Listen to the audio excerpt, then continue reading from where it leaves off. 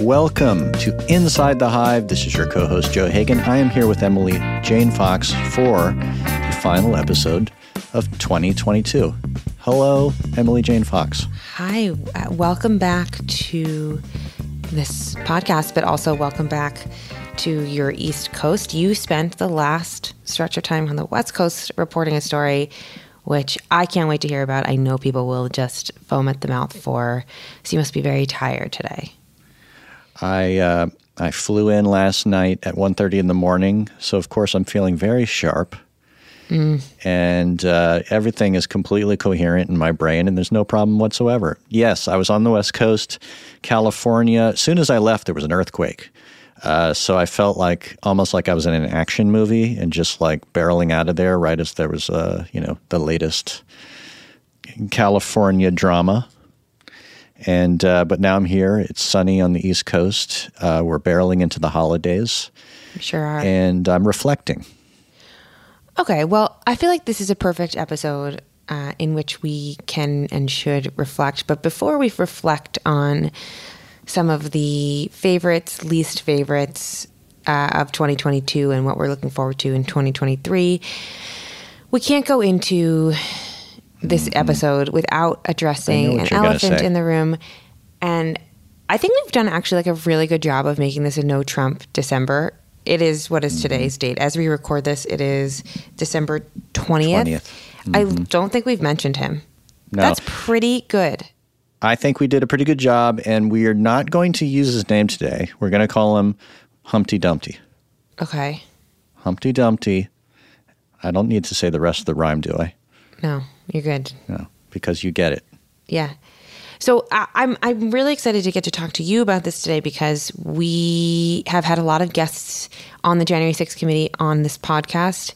You have spent a lot of time thinking about it, reporting on it, sort of following it, tweeting about it before Twitter became what it was, what it is today. So what are your thoughts now that the committee has made recommendations for criminal referrals?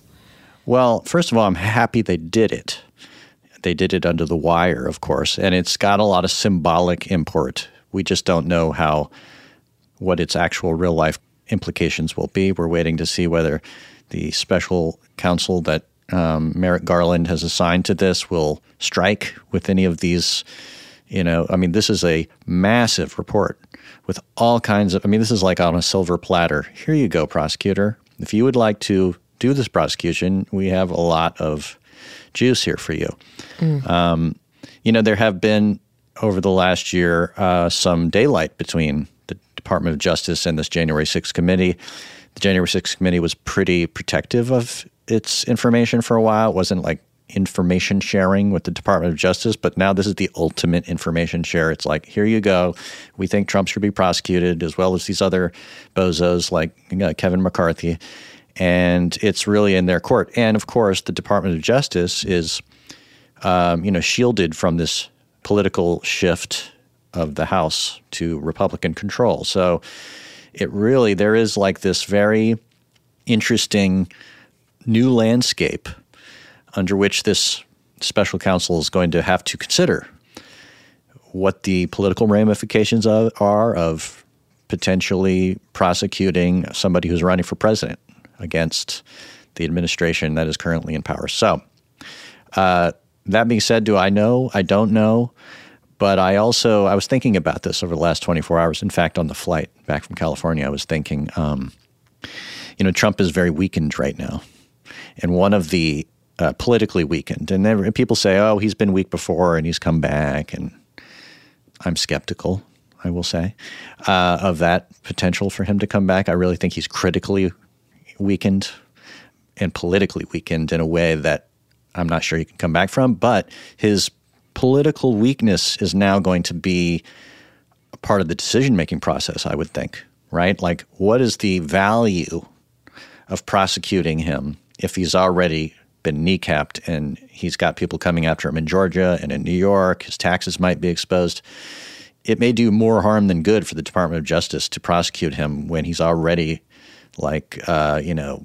down for the count. I don't know. What do you think? Well, I think that there's something really interesting at play here that I hadn't really thought about until this morning, honestly, until you just started talking and sort of revealed itself to me. But there has been all this talk about, oh, you can't prosecute a presidential candidate. You can't prosecute a sitting president. But there is no roadmap for what do you do when you need to prosecute someone who is running for president in order to avoid prosecution, right? Yeah. That is, I don't think that that's ever happened in the history of this country. I'm not even sure that's happened in the history of this world. And so that is a fascinating thing that the country will have to grapple with in the new year. His intentions and his moves are so blatant and transparent that this is not a mastermind, masterstroke of a plan to get out of any kind of culpability, right? This is, I'm showing you every single move, every single decision that I'm making and all the reasons why I'm making these decisions, but you still can't do it because I just announced the thing. So I think that we're going to have a lot of tough questions for lawmakers to answer. And it scares me because I know the kinds of people we've elected for lawmaker in this country, and I don't have a ton of faith in many of them.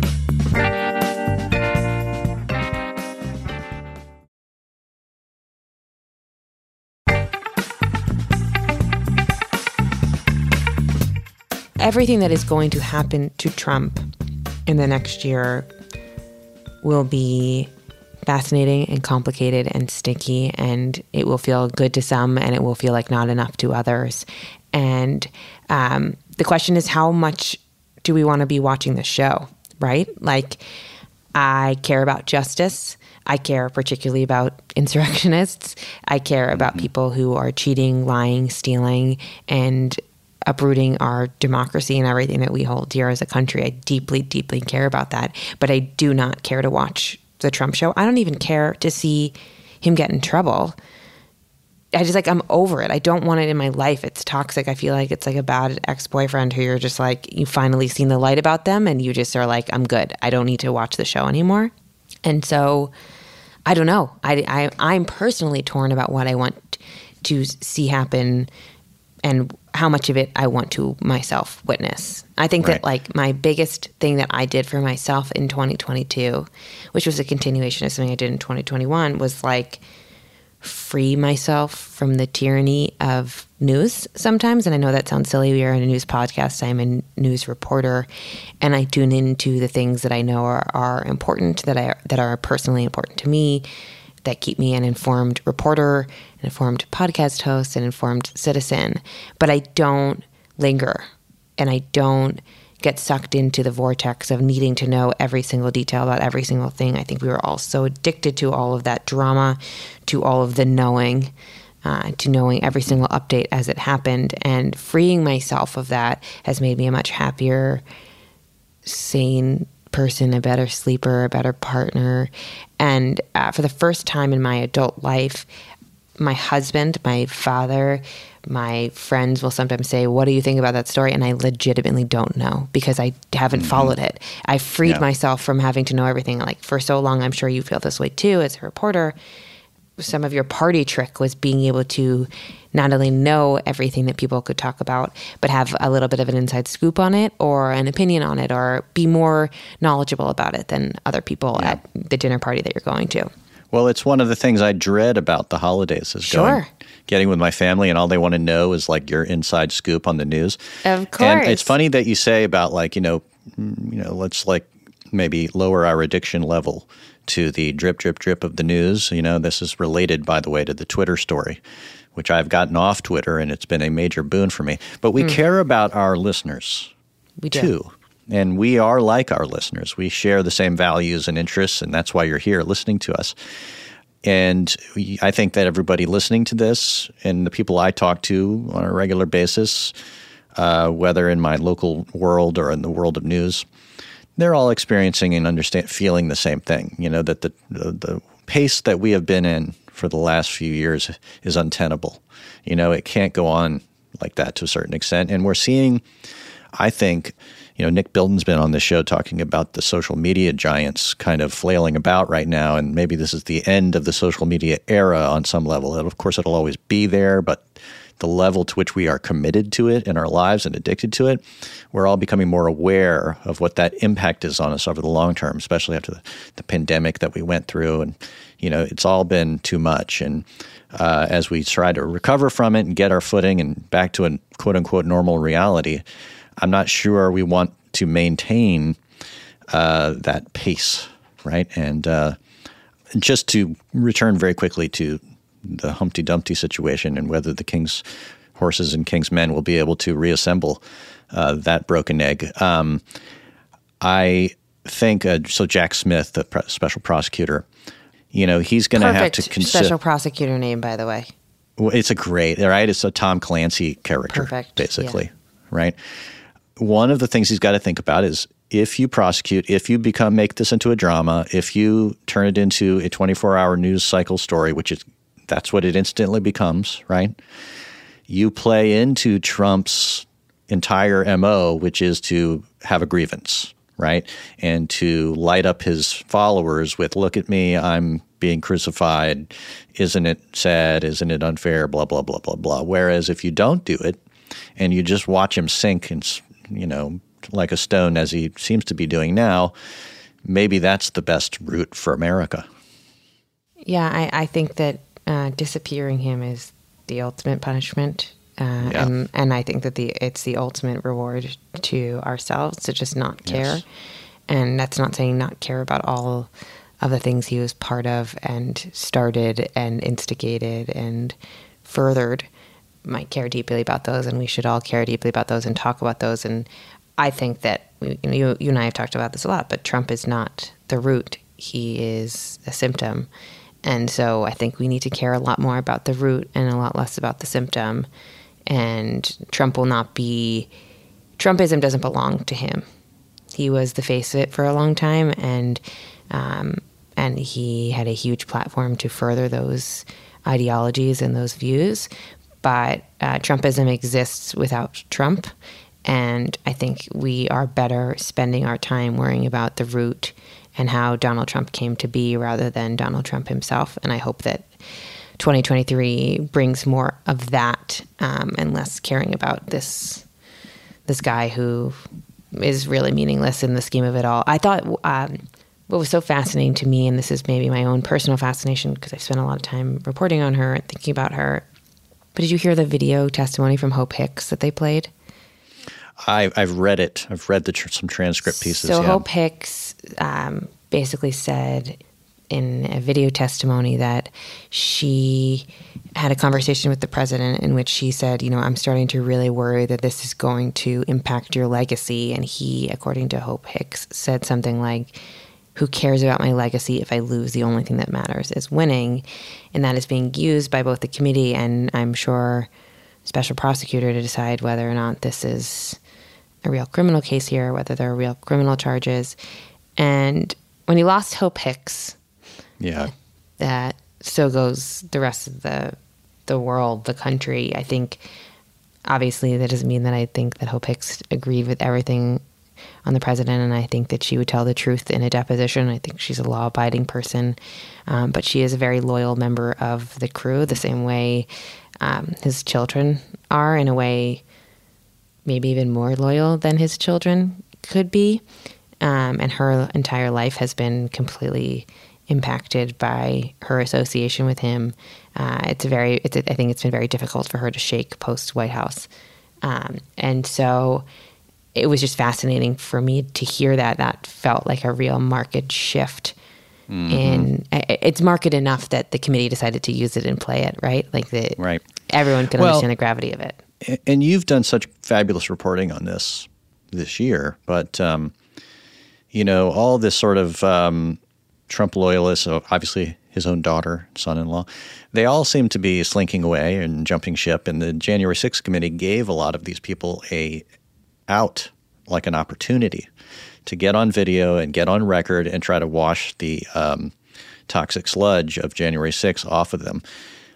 Well, I think that the biggest takeaway I've had from that kind of reporting is, yes, this gave them, a real ability to do that publicly with the excuse of, it was a deposition, right? We had to do it. We had to tell the truth, right?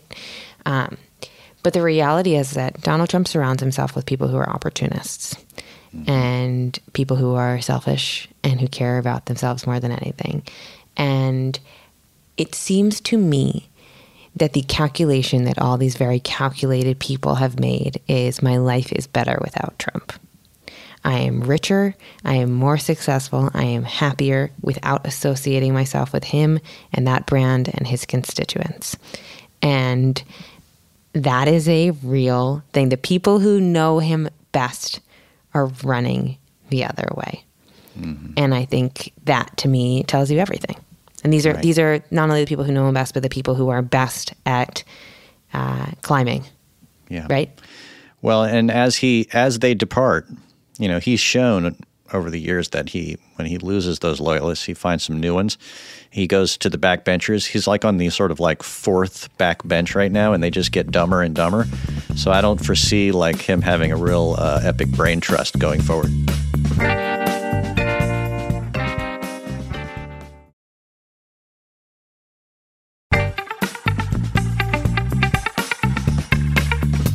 Well, I'm going to segue into this as related, which is that obviously it was an election year, so our hair was on fire for a lot of this year, thinking about what's going to happen. We had an actual episode where we talked about, is there going to be a civil war, right? This was actually on the lips of, people all year. It was like a fear of that the partisan fires in our country were rising to some crescendo, and they didn't, right?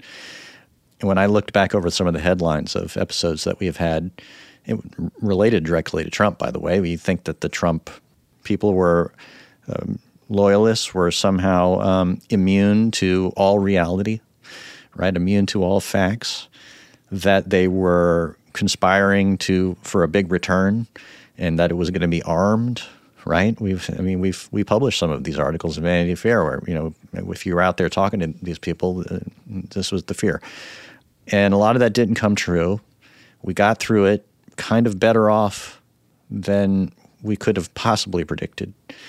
And in many ways, this is a lesson that there is some sense, some center that might still exist, right? That people, when they are up against the wall and they're looking around and deciding, do I want to believe that the election was stolen? Am I going to follow those people down that path? They didn't do it to a large extent. And I felt that gave me a lot of hope. I know a lot of people are feeling that right now, I think, that, we dodged a bullet. And maybe it's a sign, if I'm being optimistic, which I've been known to do on this show, that maybe we're stabilizing somehow. Well, sure. I think we're like out of some craziness, right? I think we're out of like psycho territory. I don't know. I'm hopeful. I'm definitely more hopeful than I was a year ago. Certainly, even 6 months or 3 months ago, I feel like I was really surprised by what happened in November in this country, and I truly hope that that's a bellwether of things to come. But at the same time, there's a lot of scary stuff that's happening in this country. I think the rise of anti-Semitism is something that I think about every single day, and I think that is a symptom of really scary things that are brewing, and I don't think it's unrelated to Trumpism and the reasons why people were so drawn to someone like Trump who espoused what he espoused. So there's good things to come. There's scary things to come, and I have hope, and I also have fear. We touched a little bit about Twitter and about social media and about the internet, and I think that this is something that I am personally fascinated to watch in the year to come. I have a story coming out. I believe it'll come out next week. It's about a crazy rumor that spread like wildfire on the internet last week. I don't want to spoil it, but it's a very crazy thing that happened and a crazy tale, and to unwind it and to explain it actually was quite difficult because it was so insane what happened. I remember as I was writing it last week, I was trying to explain it to my husband, who is like, I would say like marginally online, but mostly not. Mm-hmm. And I was explaining it to my mother-in-law, and like eyes would just glaze over because it's very hard to explain the machinations of something that happens online to people, IRL, as they say.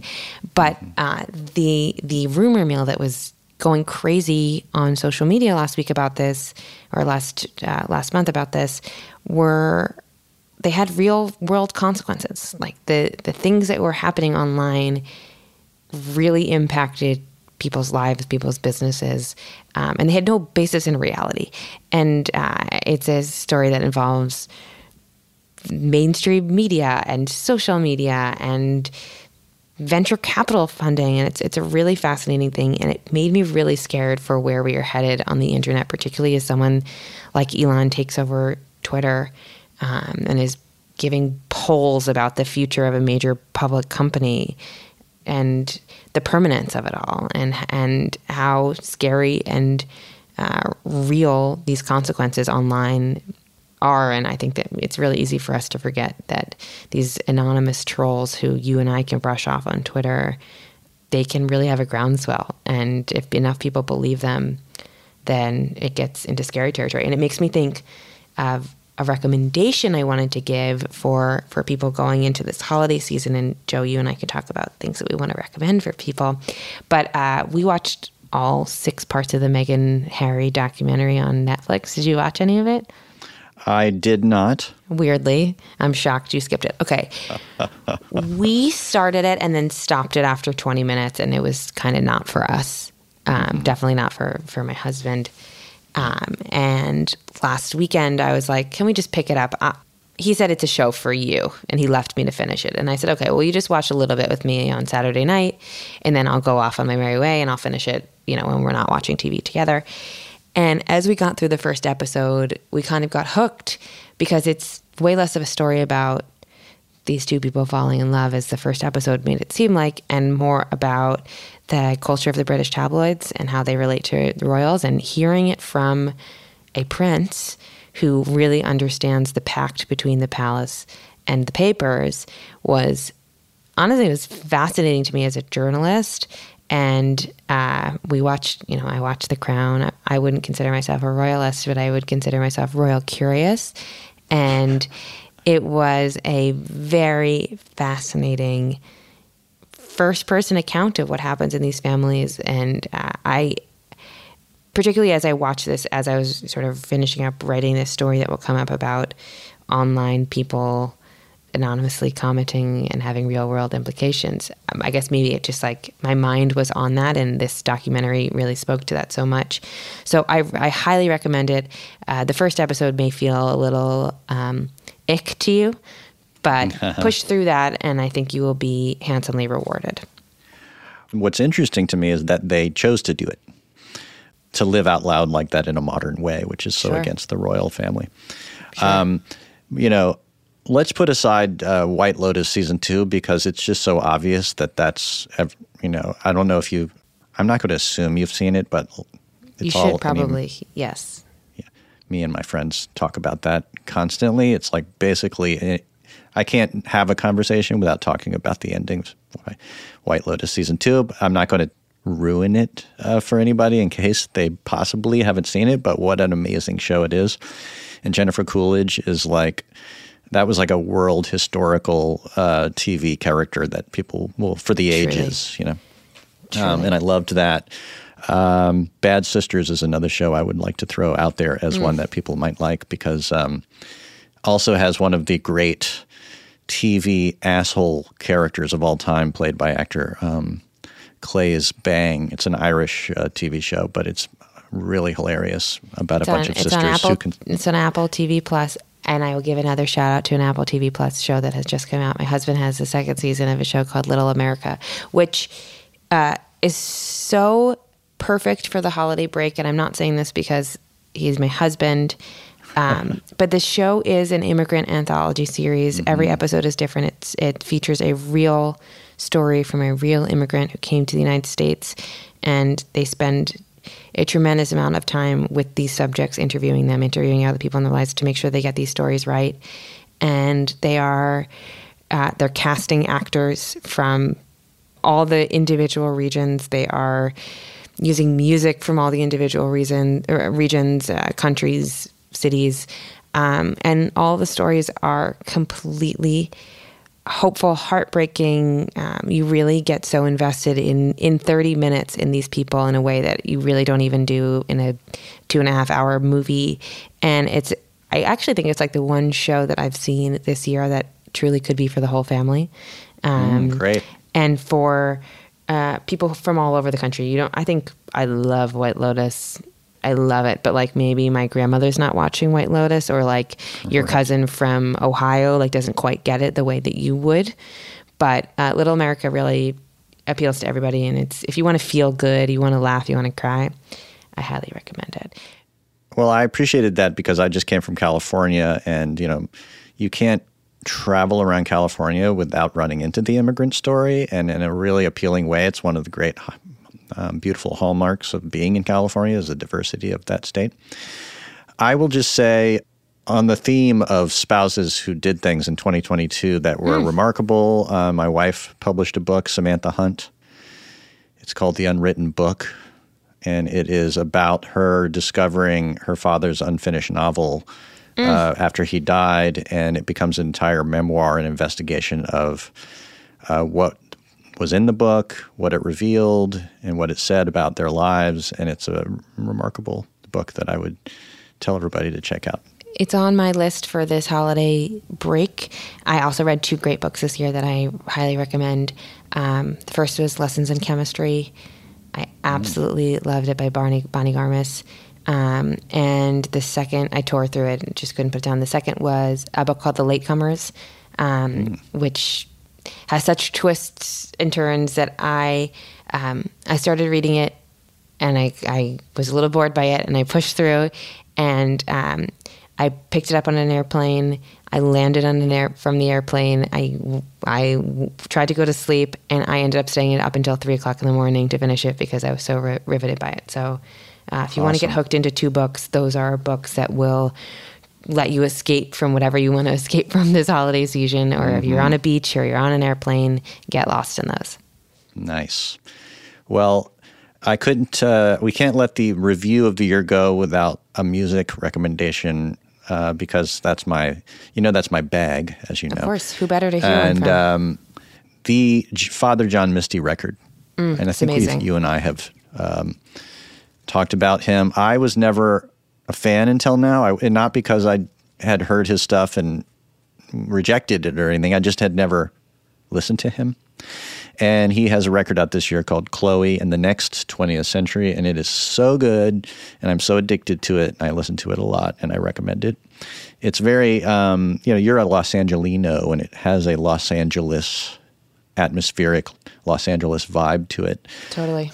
But it's really kind of unlike anything else that's coming out now, and in the way that it's sounds and the production of it, it's a little bit of an outlier from, electronic kind of music. It's almost old-fashioned, but the lyrics are really fantastic. We love Father John Misty in this house. I walked down the aisle to a Father John Misty song. Wow. The song There you have it. Baby. It's the best. He's really special, and this album is really special. It's a good holiday, if you're on a plane, train, automobile kind of album, to me. It's relaxing. It's a mellow record, but it also kind of is a classy record, and it reminds me of Harry Nilsson, who I love also, and in the spirit of that Los Angeles singer-songwriter of old. It kind of harkens back in some ways to vintage sounds. You know what song I've been listening to on repeat the last 24 hours, which we can send people off listening to as we close out this year? Do you know the song You Don't Know How Glad I Am by Nancy Wilson? I love Nancy Wilson. Okay, well, this song will give you all the feels. It really, I have not stopped listening to it. I've played it when a song ends and you go back to listen to it again. Yeah, sure. That's the feeling that it gives me, and that feels like a good little holiday break. Play it at your Christmas party, your Hanukkah party, your New Year's Eve party. It will get people feeling good.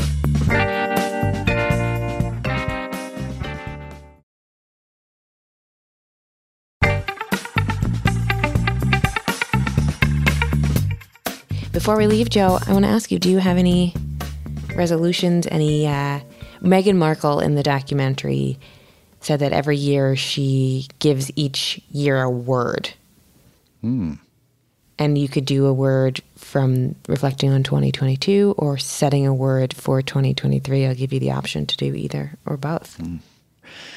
You know, I would say, the new year is about renewal, you know, and it's so obvious, but often you don't actually renew. You know, you make promises to yourself and then sometimes you keep them, sometimes you don't.